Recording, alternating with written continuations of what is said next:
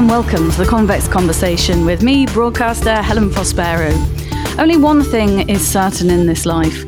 One day we'll leave the world and our friends and family behind, hopefully after a long, healthy life. But death and losing a loved one is something we don't really learn how to deal with or cope with until we're knocked sideways. Linda Magistris founded the Good Grief Trust a few years after she lost her partner, BAFTA-winning director Graham Theakston, to a rare cancer in 2014. To use former Prime Minister Theresa May's words in a Downing Street honour, from a devastating personal tragedy, Linda has created a tremendous force for good. The Trust is run for the bereaved, by the bereaved, people who understand loss and can offer some light and gentle guidance and support at what is often such a difficult time. And the charity brings other bereavement organisations together under one umbrella. Actors like Dame Penelope, Wilton, Greg Wise and Todd Carty are among some amazing supporters. And I'm delighted that Linda's joined me today to tell me more. Linda, it's great to meet you. How are you? I'm very good. Thank you so much for inviting me. It's a pleasure. I've been following the Good Grief Trust on Instagram for quite a while now and thinking it would be lovely to invite you on to hear your story. But let's start off, if we may, with what is Good Grief? The Good Grief Trust is a charity that I started in 2016. So it's an umbrella charity. We've brought over 900 charities, support services, helplines, groups, all under one umbrella. And it was after I'd lost my partner, Graham, back in 2014, 2 years before I started the charity, that really kicked this off for me, really, and drove me to start something that would help people find what we call help and hope in one place. And is that what we mean by good grief as well? Because obviously grief is often a very sad and sometimes a lonely time. But when you feel supported, is that what you mean by good grief? Yes, obviously losing somebody that you love or someone you had a really strong connection with, it can be absolutely catastrophic to your life. So what we want to try and do is find the best way forward, really. It's never going to be good losing somebody that you love, obviously, but we want to be able to find a positive way to live your life after a bereavement that can shatter every element of your whole life. And I also called it Good Grief because my partner was called Graham Theakston. So I wanted to get GT because he used to be known as GT. So that's why we got the Good Grief Trust. So yeah, we wanted a positive way of trying to let people know that although the worst thing has happened in their life, by connecting with other people and support services, you can find a way to navigate your way through. And it is funny, isn't it, Linda, that as I said in the introduction, it's going to happen to all of us and we're all going to experience loss as well of loved ones, yet we're not really briefed on how to even deal with anything. It's not anything we learn about at school. And once it hits us like a truck sometimes, doesn't it? Well, exactly. We don't learn about it at school. And again, that's part of our work at the Good Grief Trust is to try and raise awareness. One of our ambassadors, Greg Wise, who is incredible, he lost his sister Claire, he says we're all in childish denial. You know, I think we are of everything, really, of dying, of death, of bereavement. Nobody wants to talk about it. It's the final taboo, if you like. But thankfully, we've now got to grips with talking about our mind, our health, our mindfulness. But going forward, I think bereavement and grief and loss, particularly post-COVID, is now the time to speak about that. Thankfully, COVID is probably the only good thing that it did is shine a light on the impact of losing somebody. And sadly, we lost hundreds of thousands of people during the pandemic. But now is the time to do it. Now is the time to get to grips with grief and loss because it can have so many detrimental effects, but it doesn't need to, as long as we can find that support and a way through it. The story of how and why you set up the trust is so personal, Linda. Tell me a bit about Graham and also how you first met. So I was in a program called Grange Hill. For those who don't know, it was an iconic children's program back in the 70s. It ran for about 30 years and I was a child actor. And that's where I met Graham. He was one of our hotshot directors and he came in and worked with us for a couple of years. We were all kids and he was sort of new to the business.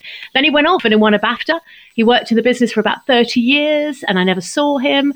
And then I came out of our marriage and he came out of his long-term relationship and we just happened to meet. I was in Wandsworth, he was in Wimbledon, And there was Graham Theakston after 30 years. I couldn't believe it. And we went for lunch and that was it. We were together for 8 years and it was just a wonderful time. But yeah, so sadly, after 8 years, he started his arm, actually his left arm. He was left-handed. He was starting to go into writing. He directed. He won BAFTAs. He was going into writing film scripts. But sadly, he was started to get numb. Couldn't understand it. Got treatment over about a year. But it took that time to find out that he had cancer. Suddenly, I was picking him up after just a general test and they said that he had a tumour and it was a rare soft tissue sarcoma and they gave him about 18 months, 2 years to live and he died after 5.5 months. So it was a bit of a shock, to be honest. Oh my goodness, it must have been a terrible shock. And I think you'd had 8 really smashing years, hadn't you, after reconnecting. It's funny you mentioned Grange Hill. I mean, I can still hear the music to Grange Hill. So I must have watched you, Linda. Yeah, I must have watched you in Grange Hill. I was, as a child, I was absolutely hooked on the programme. But you had wonderful times with him. And I think I'm right in saying that when you did bump into each other again, hadn't you been living just around the corner from each other? Literally 10 minutes. It was crazy. For 20 odd years, 10 minutes round the corner. And I'd been in that village probably, every week, as he had. And we'd never met each other. It was just clearly meant to be. I think it really was meant to be. And after he died, the shock, because I'd lost my dad. I lost my dad 23 years ago, he died. And that was bad enough. And he was my rock. I absolutely adored my dad. But losing Graham, losing someone very similar to my age, who, I was having a life with, I had a future with. And then suddenly he died and he was in a pot on his brother-in-law's shelf. And that completely sent me somewhere that I'd never been. And I thought I was literally going crazy. We used to cycle across Wimbledon Common and I used to shout to the sky, "Where are you?" I just couldn't get that this person who had legs, who had arms, who had a brain, who was funny, was in a pot.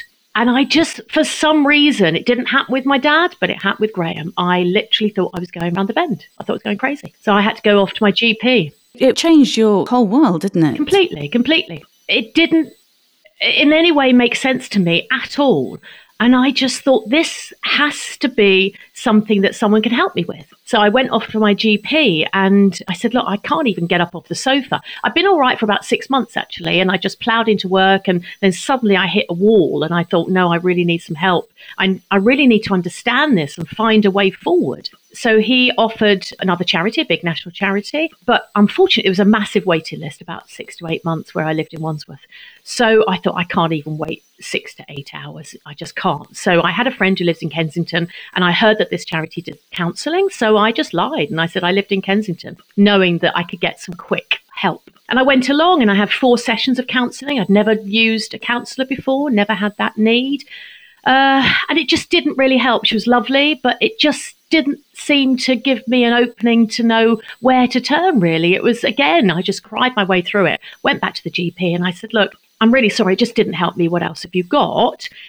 But there was nothing else that he knew available locally. So he offered me some sleeping tablets or antidepressants, and I'm just not anyone who even takes medication. So for me personally, it wasn't going to help. And that was it. I just walked out and I thought, where am I going to go? What am I going to do? And I actually went back to the hospital where Graham was treated, which is a big London teaching hospital. And I went into the Macmillan suite downstairs and I said, my partner Graham was treated here and you've got all these leaflets for all these incredible cancer support groups and things.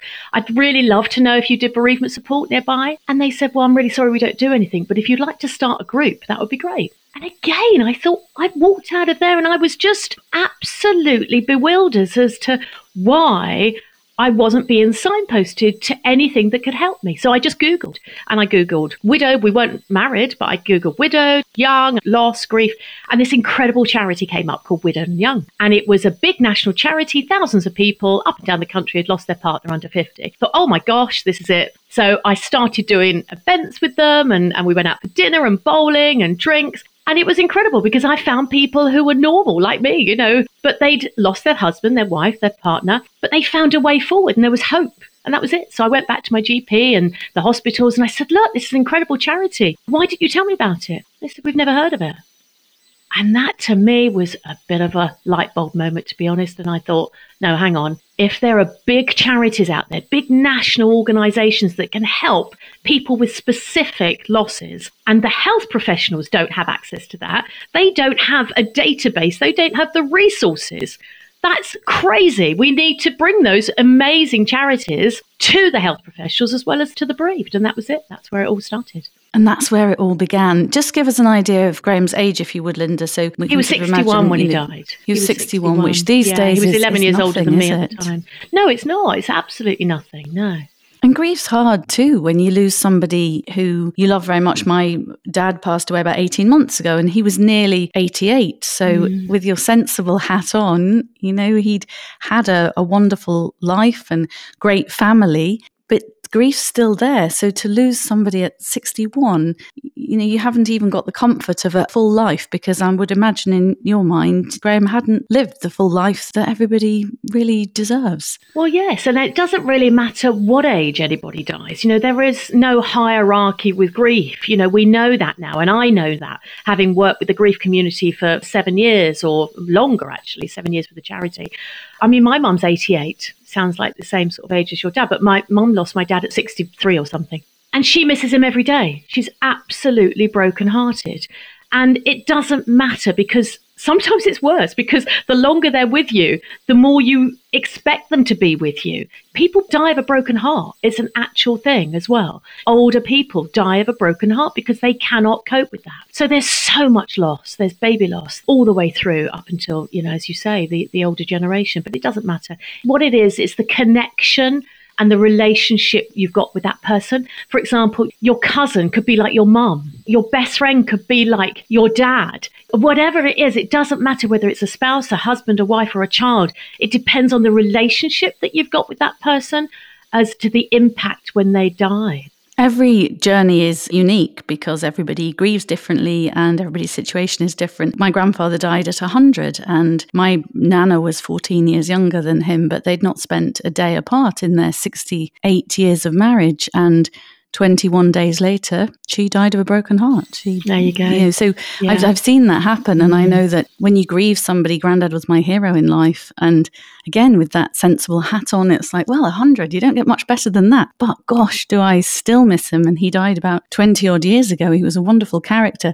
But what I've noticed with your charity, Linda, is you cater for everybody's different loss. I suppose grief can be very different, whether it's a child or a friend or a parent or an elderly relative.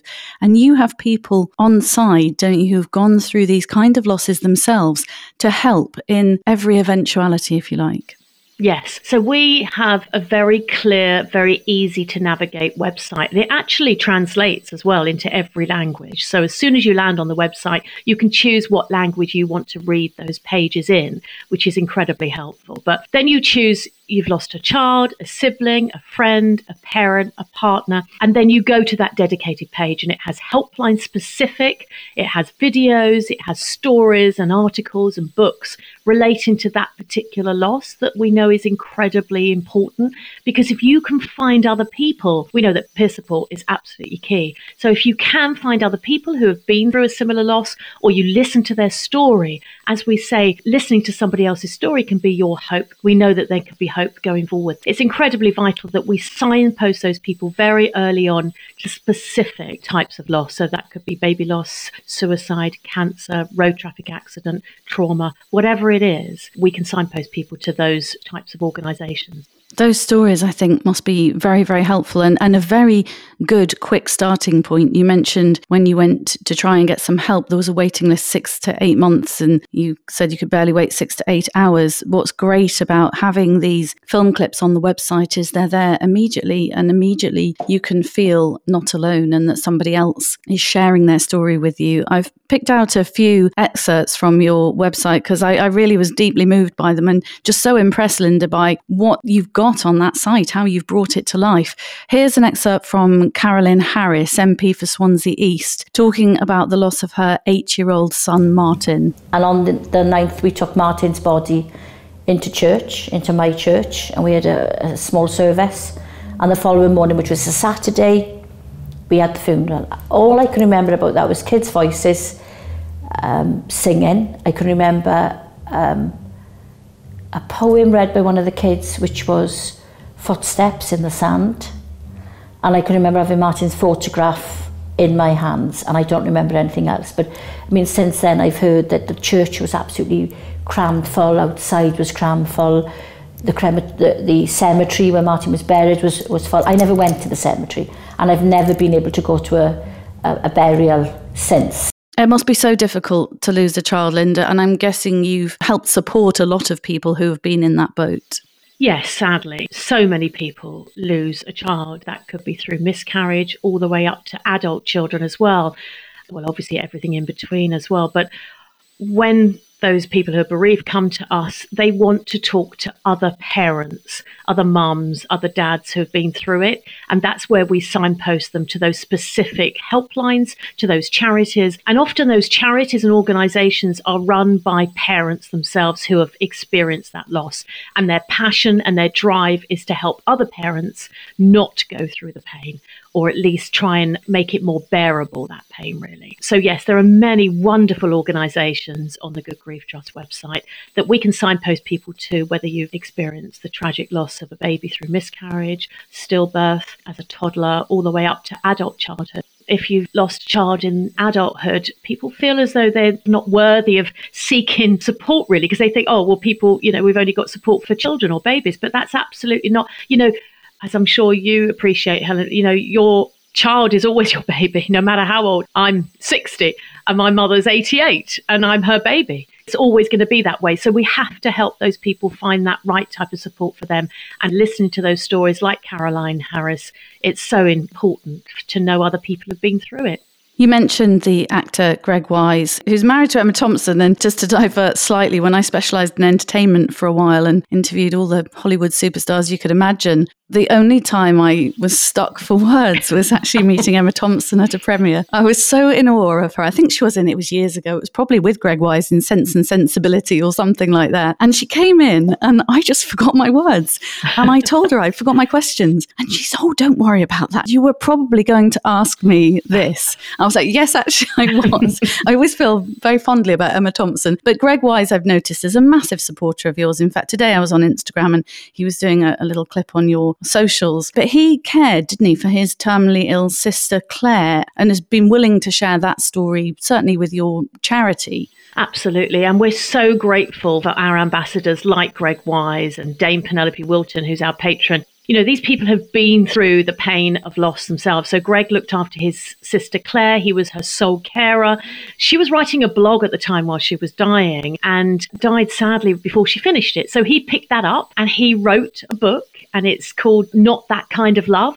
And he's got a fantastic photo of himself and Claire on the outside. And he talks about the pain of being a carer, really, which is something, again, that maybe is not acknowledged widely. The trauma, the exhaustion, the emotional and the physical trauma and pain of looking after somebody that you love so much and watching them die. But as he said, it's the most incredible privilege as well to do that, and to know that you've given them the best ending you possibly can, that you've looked after them right to the end, and that Claire had a coffin that was like a disco glitter ball, which is why he went on to Strictly, because she loved dancing. So, it's fulfilling everyone's wishes, which is such a wonderful thing to be able to do. So yes, he's a huge supporter of ours, talking about end of life, talking about the reality of death and dying and how we need to support those people who are bereaved, but in a very natural way. He talks a lot, which we do as well, about we put so much emphasis on the beginning of love. We could talk about it. So you have a baby, you get a pack, you get vouchers, the doctor phones up, the district nurse visits,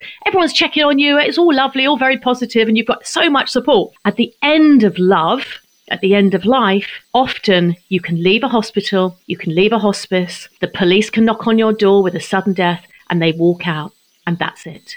And the most tragic, the most painful time, as Prince William says, the most painful time of your life, you can be alone. And that's wrong. It has to be wrong. We have to acknowledge the most precious time of life is at the end. And if you have the time and you are going through a terminal diagnosis or a life-limiting condition, and you have that time to say goodbye, and friends and family have that time to try and say goodbye in the right way, that's a privilege. But it's all incredibly painful. And if there's an unexpected death through heart attack, through road traffic, etc., you haven't had that time to say goodbye. You know, there are so many elements of grief and bereavement. Just being able to know that we are all going to die, and just to try and make the most of our life and support those people while we're here is the best we can possibly do. Yeah, I think so too. We've got a little clip of Greg, actually. He speaks so eloquently and movingly about Claire. Here he is. There are now, as far as I'm aware, 7 million people in this country, 1 in 10 of us who are working as carers. They are the unsung heroes of our society. And I was very fortunate to be able to be with my sister over that period of time, which is, of course, a very heady combination of absolute trauma and utter privilege knitted together, because it is a privilege being able to care and to be able to shadow someone on this very important final journey, and traumatic because you're watching a loved one die, and I was with her when she died, and it was very clear that very soon after that I had to make sure that my family, my wife and my daughter, who were living just up the hill, would come down and be part of this moment, because these are very important moments, and they're the start of being able to grieve and to understand about death. We had a very emotionally charged few hours, just the three of us together in my sister's flat, with her, and my daughter picked some flowers from the garden and put them on the stand by the bed, and we lit candles, and we all allowed each other to spend the time that we needed with my sister before we started calling the GP and the funeral home. How did you come to get Greg to be a supporter, Linda? Is he somebody you know from your showbiz connections and entertainment life? No, I just met Greg actually very randomly. There was an event at the Royal Festival Hall all about death and dying and coffins. There were all these incredible coffins. One was like a ballet shoe. One was like a train, the most amazing array of coffins. And we had a stand. We were exhibiting very early on with the charity. We've got to get out there, you know. And Greg came up and we chatted, and that was it. And I think it was a time actually that Claire was either had just died or was very near. It was very poignant. It was just one of those lovely meeting of minds, I think, really. That sounds another meant to be moment. Something I'm aware of just because I have teenage children, and in their schools and friendship circles you hear more about this, suicide. And I was reading up that it's the second leading cause of death for teens and young adults, with a quarter of adults aged between 18 and 24 reported to have seriously considered taking their own life in the past month. That must be very hard as well for people to cope with and to understand for those left behind. Let's just have a little listen to Amy talking about her best friend from the age of 9 who took her own life. It was just the biggest shock ever. And I just remember feeling completely overwhelmed that she would do something like that. I didn't feel angry. I know lots of people talk about feeling angry, especially with suicide. They have a time where they feel angry with the person for doing that. But I didn't ever feel angry with her. I felt just very sad and I just wanted to make sense of it. And I suppose the only person that can help you make sense of it is the person that's not there. So you kind of are left trying to make sense of something that, in your mind, you could never do. That's just perhaps a different kind of grief, isn't it? And a different kind of spin that you go into when somebody's felt desperate enough and in enough pain to take their own life. Absolutely. And We know these dark months of January and February are absolutely the worst time for suicide. And we know that young people turn to self-harm. There's drug abuse, there's alcohol abuse. There's so much involved with losing somebody at that really young, very impressionable age as well. We've done a lot of work with universities as well to try and bring support into universities so that people feel as though they can talk about their grief and they can talk about that with their peers. And that we make sure that we normalise it, because often it's behind closed doors, and that's what we don't want. You know, we want people to be able to be more open. And obviously, if you're struggling and you don't know where to turn, there are some fantastic charities. Please do look on the Good Grief Trust.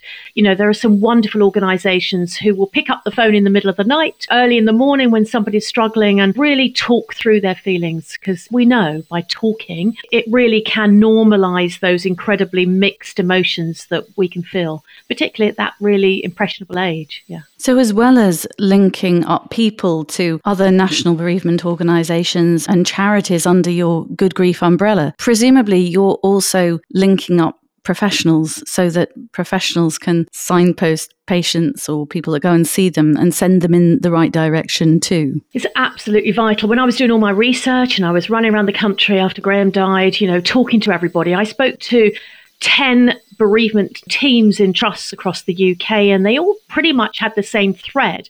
They were all passionate about trying to raise awareness of bereavement support. Again, they didn't have a comprehensive resource. Now they do. They have something called the Good Grief card. So I was passionate not only to have an online resource, but to have a tangible card that those bereavement teams, those end-of-life teams, the GPs, the health practitioners could hand over to that bereaved family. So we now have a condolence card that is actually with those professionals in every NHS trust in England, and also over 4,000 GPs use our card, and we're working our way across the 4 nations so that those teams, those staff members within those trusts know that they are absolutely doing the best they can for that family, because often bereavement and grief and loss isn't taught to young doctors, to young nurses, and then suddenly they're confronted by the most horrific scenes in their wards and A&E, and you know, people are losing the most precious person in their life. So they need to know where to turn. And that's where our resources come into play. But it's absolutely vital that we raise greater awareness of the impact of grief and loss with those professionals as well. I mean,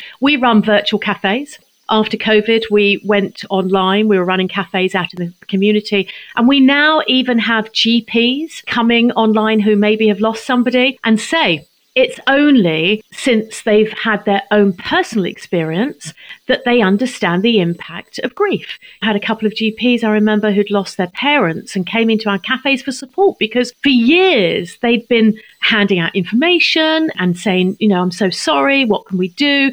But it was only when they had their own personal experience of bereavement they realised the depth of pain and confusion and everything that went with that. So yes, we do need to raise greater awareness. What we're also doing is working with those staff members in trusts and in hospitals, and we're putting together bereavement cafes for staff as well. So those staff feel supported. So not only if they've had their own personal bereavement, but also if they're supporting somebody within that trust or in the hospital who is going through grief and loss as well. So it's really important to support the staff as well through their own bereavement experience. Your work sounds extraordinary, and it sounds like you've dedicated your world to pulling all this together, almost like it was meant to be in some strange way, because you've thought of everything, Linda, and you've pulled all these different areas together. What's that journey been like for you, being a founder and a CEO of what has grown into a significant and really appreciated charity?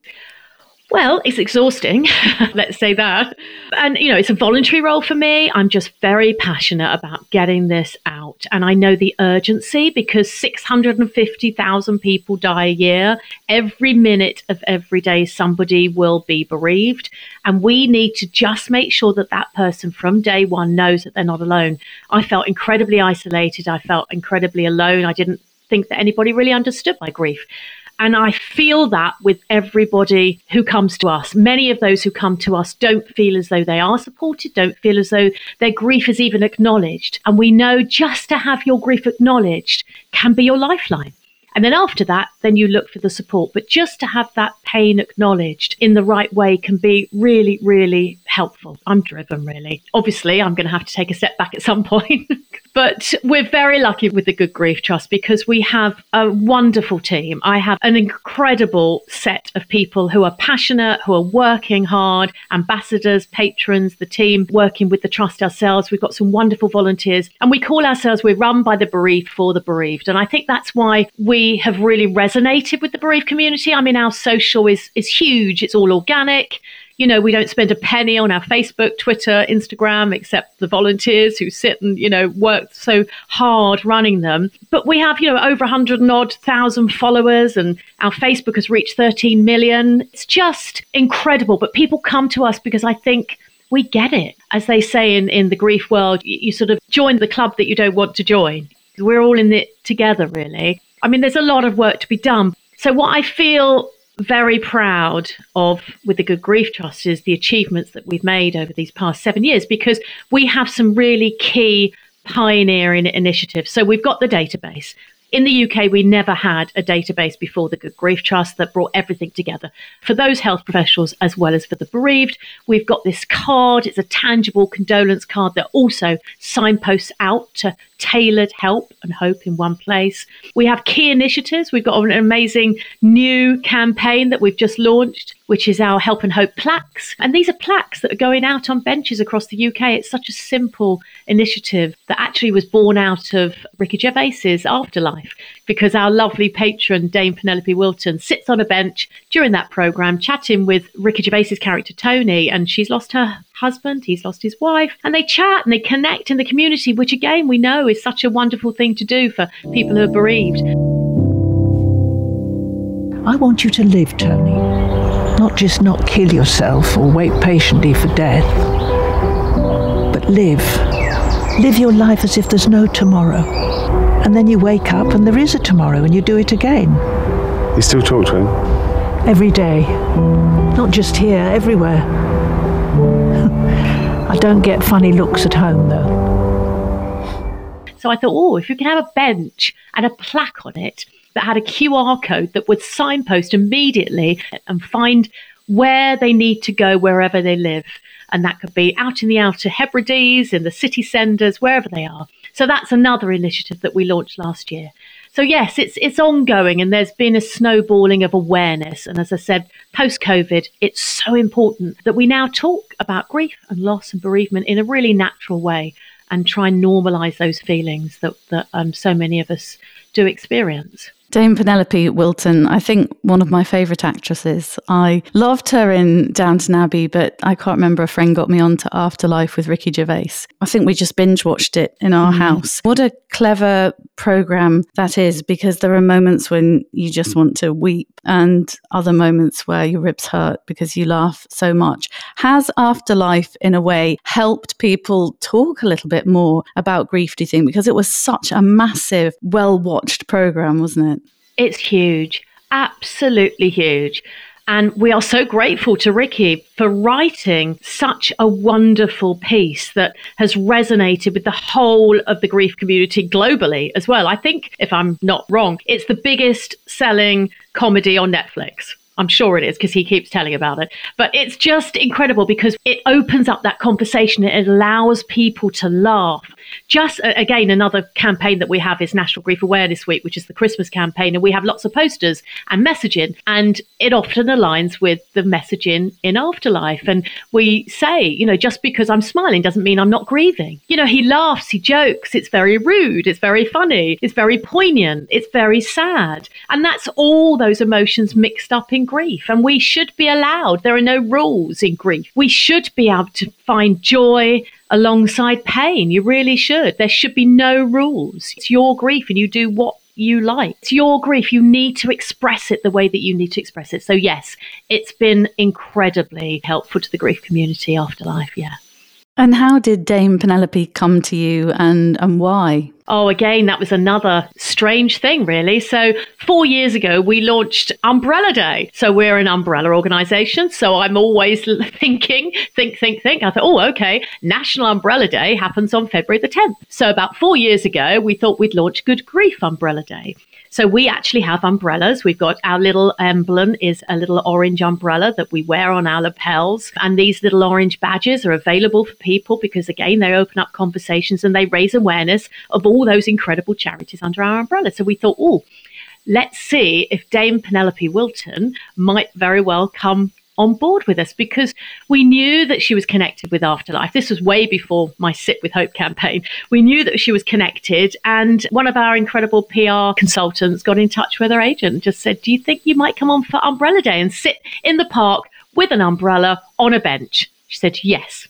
She didn't hesitate. She is just the most wonderfully giving, generous, kind, supportive woman. And she came along in a park and we did a photo shoot, and that was it. And she got interviewed, and it's grown from there. So we have National Umbrella Day, happens on February the 10th every year. Because as Greg said once, when he came with Emma and we sat in St Paul's Cathedral for National Grief Awareness Week, and we had this incredible service. Grief is not just for Christmas. It's not just the puppy that we just talk about National Grief Awareness Week, and we talk about it in those really difficult times of the year.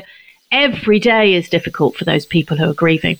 So what we try to do at the Good Grief Trust is keep peppering those campaigns across the year so that we raise awareness all the time, really.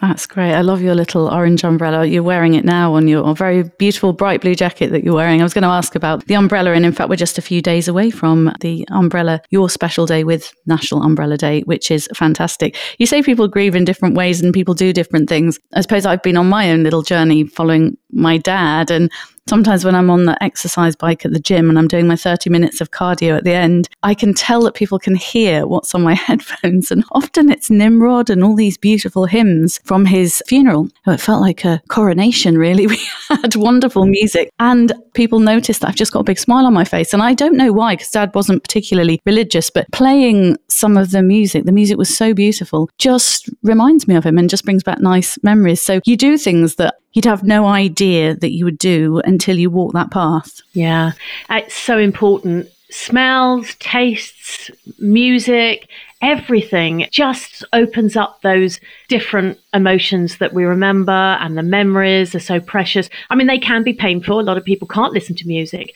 can't listen to videos, can't watch sort of footage of those people who have died, or listen to a voicemail or something early on, but some find it comforting. It's so particular to your own loss, what you can do. And again, it changes. One day I could listen to my dad's voice, tomorrow I couldn't. It depends how you feel.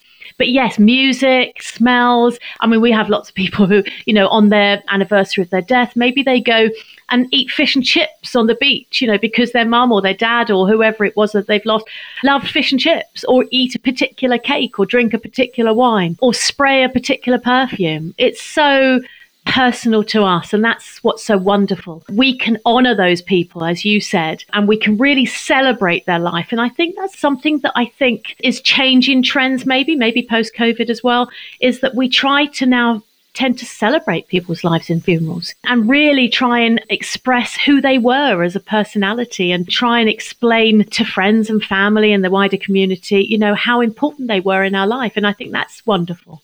There's a lot to be celebrated, because we do have to celebrate life. We do. And you are 10 years on now from losing Graham. How are you doing, Linda? How are you getting on? Well, thank you for asking. Yeah, I'm fine, actually. To be honest, the anniversaries or poignant moments when perhaps I go back to Wimbledon Village. Well, I'll never pass that cafe that we went and had coffee without thinking of Graham ever, but there are so many memories that come back. And people think, again, there's a lot of assumption around grief that once you get to the first year anniversary, you're going to be fine. It's all going to go away. And people, friends and family sort of say, well, it's been a year, time to move on. These really awful things that some people say in the best possible method, but often for the bereaved, it's really painful to hear that, particularly from friends and family. But yeah, I mean, even 10 years down the line, it's really sad. It's just so sad that he had a grandchild he never met. And so there's so much life to have been lived.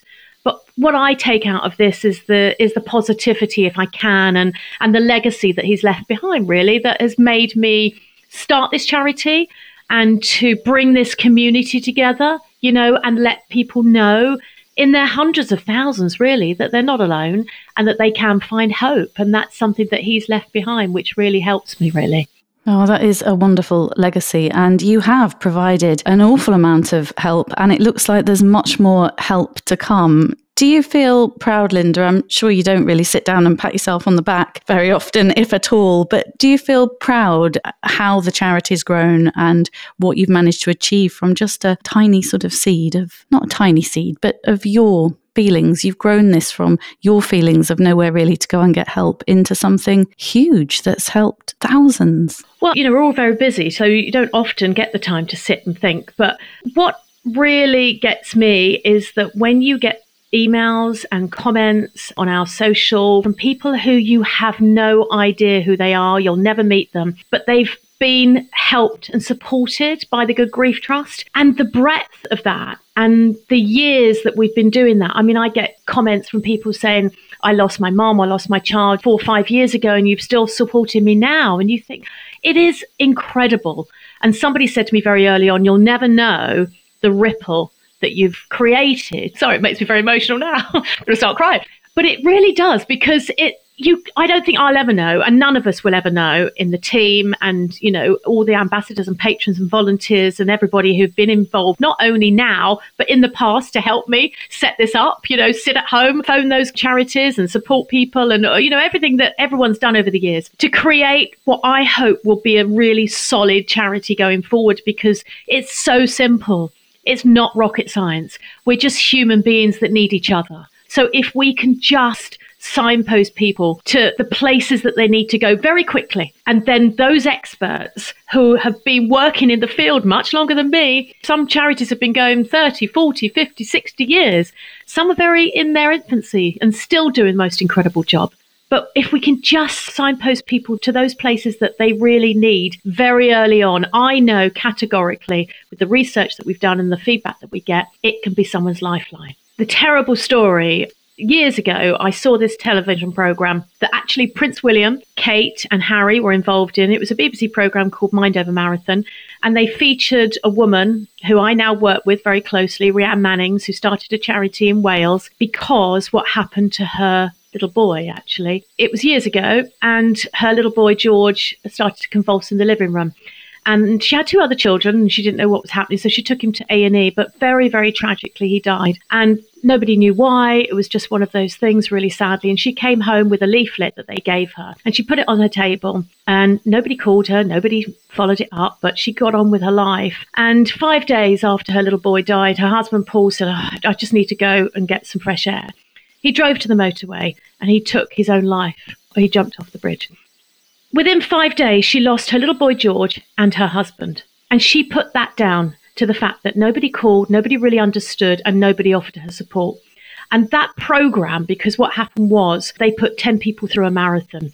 And I watched that programme, and Rhiannon got through it with knowing that now there are other people who could support her, and she drove through and got this charity sorted. And it just does incredible work in Wales, helping parents who have lost a child under 25. And that was really something that I knew I needed to stop. That is just absolutely life-changing, something like that to happen, and it doesn't have to. So we know that if we offer that support very early on, that we hopefully can help those people who really, really feel at their lowest to know that there is somewhere for them to turn. So that's really, something I feel so passionate about. And every day I'm just driven by the wonder and the kindness and the support that can be given to us all, really, if we need it and when we need it. And as well as recognition from the people that you've helped, it must have been lovely when Theresa May was Prime Minister to receive the Point of Light Award. Did you go to Downing Street, and what was that all about? Oh, it was wonderful. I couldn't believe it. Again, I burst into tears. Actually, it was my dad who I wanted to tell, because I knew that he'd be so proud of me. But yes, I got the Points of Light Award from the Prime Minister, Theresa May, at the time, for starting the charity and for bringing all this together. Oh, I was just so proud. I couldn't believe that, because to be part of that community of award winners by the Prime Minister was pretty special. And all those things are just wonderful when you hear, the Good Grief Trust mentioned in Parliament and Westminster during COVID as somewhere to turn to is amazing as well, And we started the all-party parliamentary group for bereavement support as well back in 2017. So we work very closely with the secretariat to that group, and we have over 150 members, MPs, peers, charities, support groups, individuals. So we're driving forward as many as those initiatives, those campaigns, those petitions as we possibly can. But fundamentally, we're a community. Fundamentally, we now know that there is somewhere to turn, which is really, really powerful, I think. If anyone is struggling to know how to support a family member or a friend, I'd love to just read this quote, which is probably one of our most shared quotes on our social. And it says, if you know someone who has lost a very important person and you're afraid to mention them because you think that might make them sad by reminding them they died, you're not reminding them. They didn't forget that they died. What you're reminding them of is that you remember that they lived. And that's a good thing. That's a beautiful quote. Yeah, it really is. And it's something that we miss a lot as friends and family in trying to support people. We walk away. We don't know what to say. It's incredibly awkward. We don't pick up the phone because we think we might say the wrong thing. We walk across the road to avoid people because we don't want to hurt them. But that's actually the worst thing to do. Please just reach out and say, look, I don't know what to say, but I'm here for you. That's it. Turn up at the door, knock on the door, leave a lasagna, take the children out, walk the dog, whatever it is you want to do, but just don't leave that person. Just let them know that you're there for them. And that can be incredibly, incredibly helpful. That's such a lovely quote to end on. Thank you so much, Linda. We've been really fascinated to hear all about the Good Grief Trust. But I also do just have to ask you, what was it like being a child actor in Grange Hill? Was it as good fun as the programme was? Because we all wanted to go to Grange Hill School because you got into so many scrapes in those days on the TV programme. It was the best. Absolutely the best. I had a ball.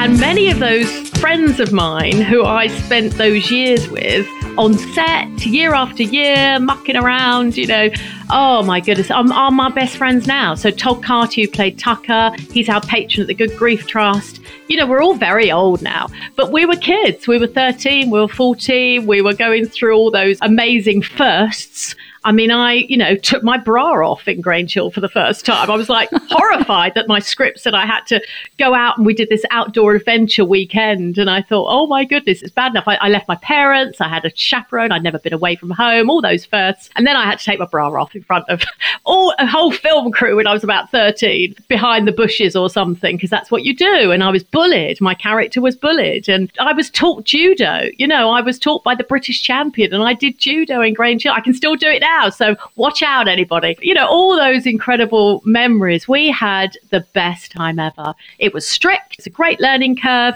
But oh my goodness, did we have fun. And we still have fun now. So we have lots of different sort of reunions, Grange Hill reunions. We had a big fundraiser actually for the Good Grief Trust on the 40th anniversary. Phil Redmond came and the whole crew came, the whole cast came. It was fantastic. And all those memories on the donut at BBC at White City, running around in those dressing rooms when we were kids. Oh my goodness. We were let loose. It was amazing. Yeah, the best. Oh, Linda, thank you so much. It's been great to chat to you today. Thank you for finding time, because I know how busy you are.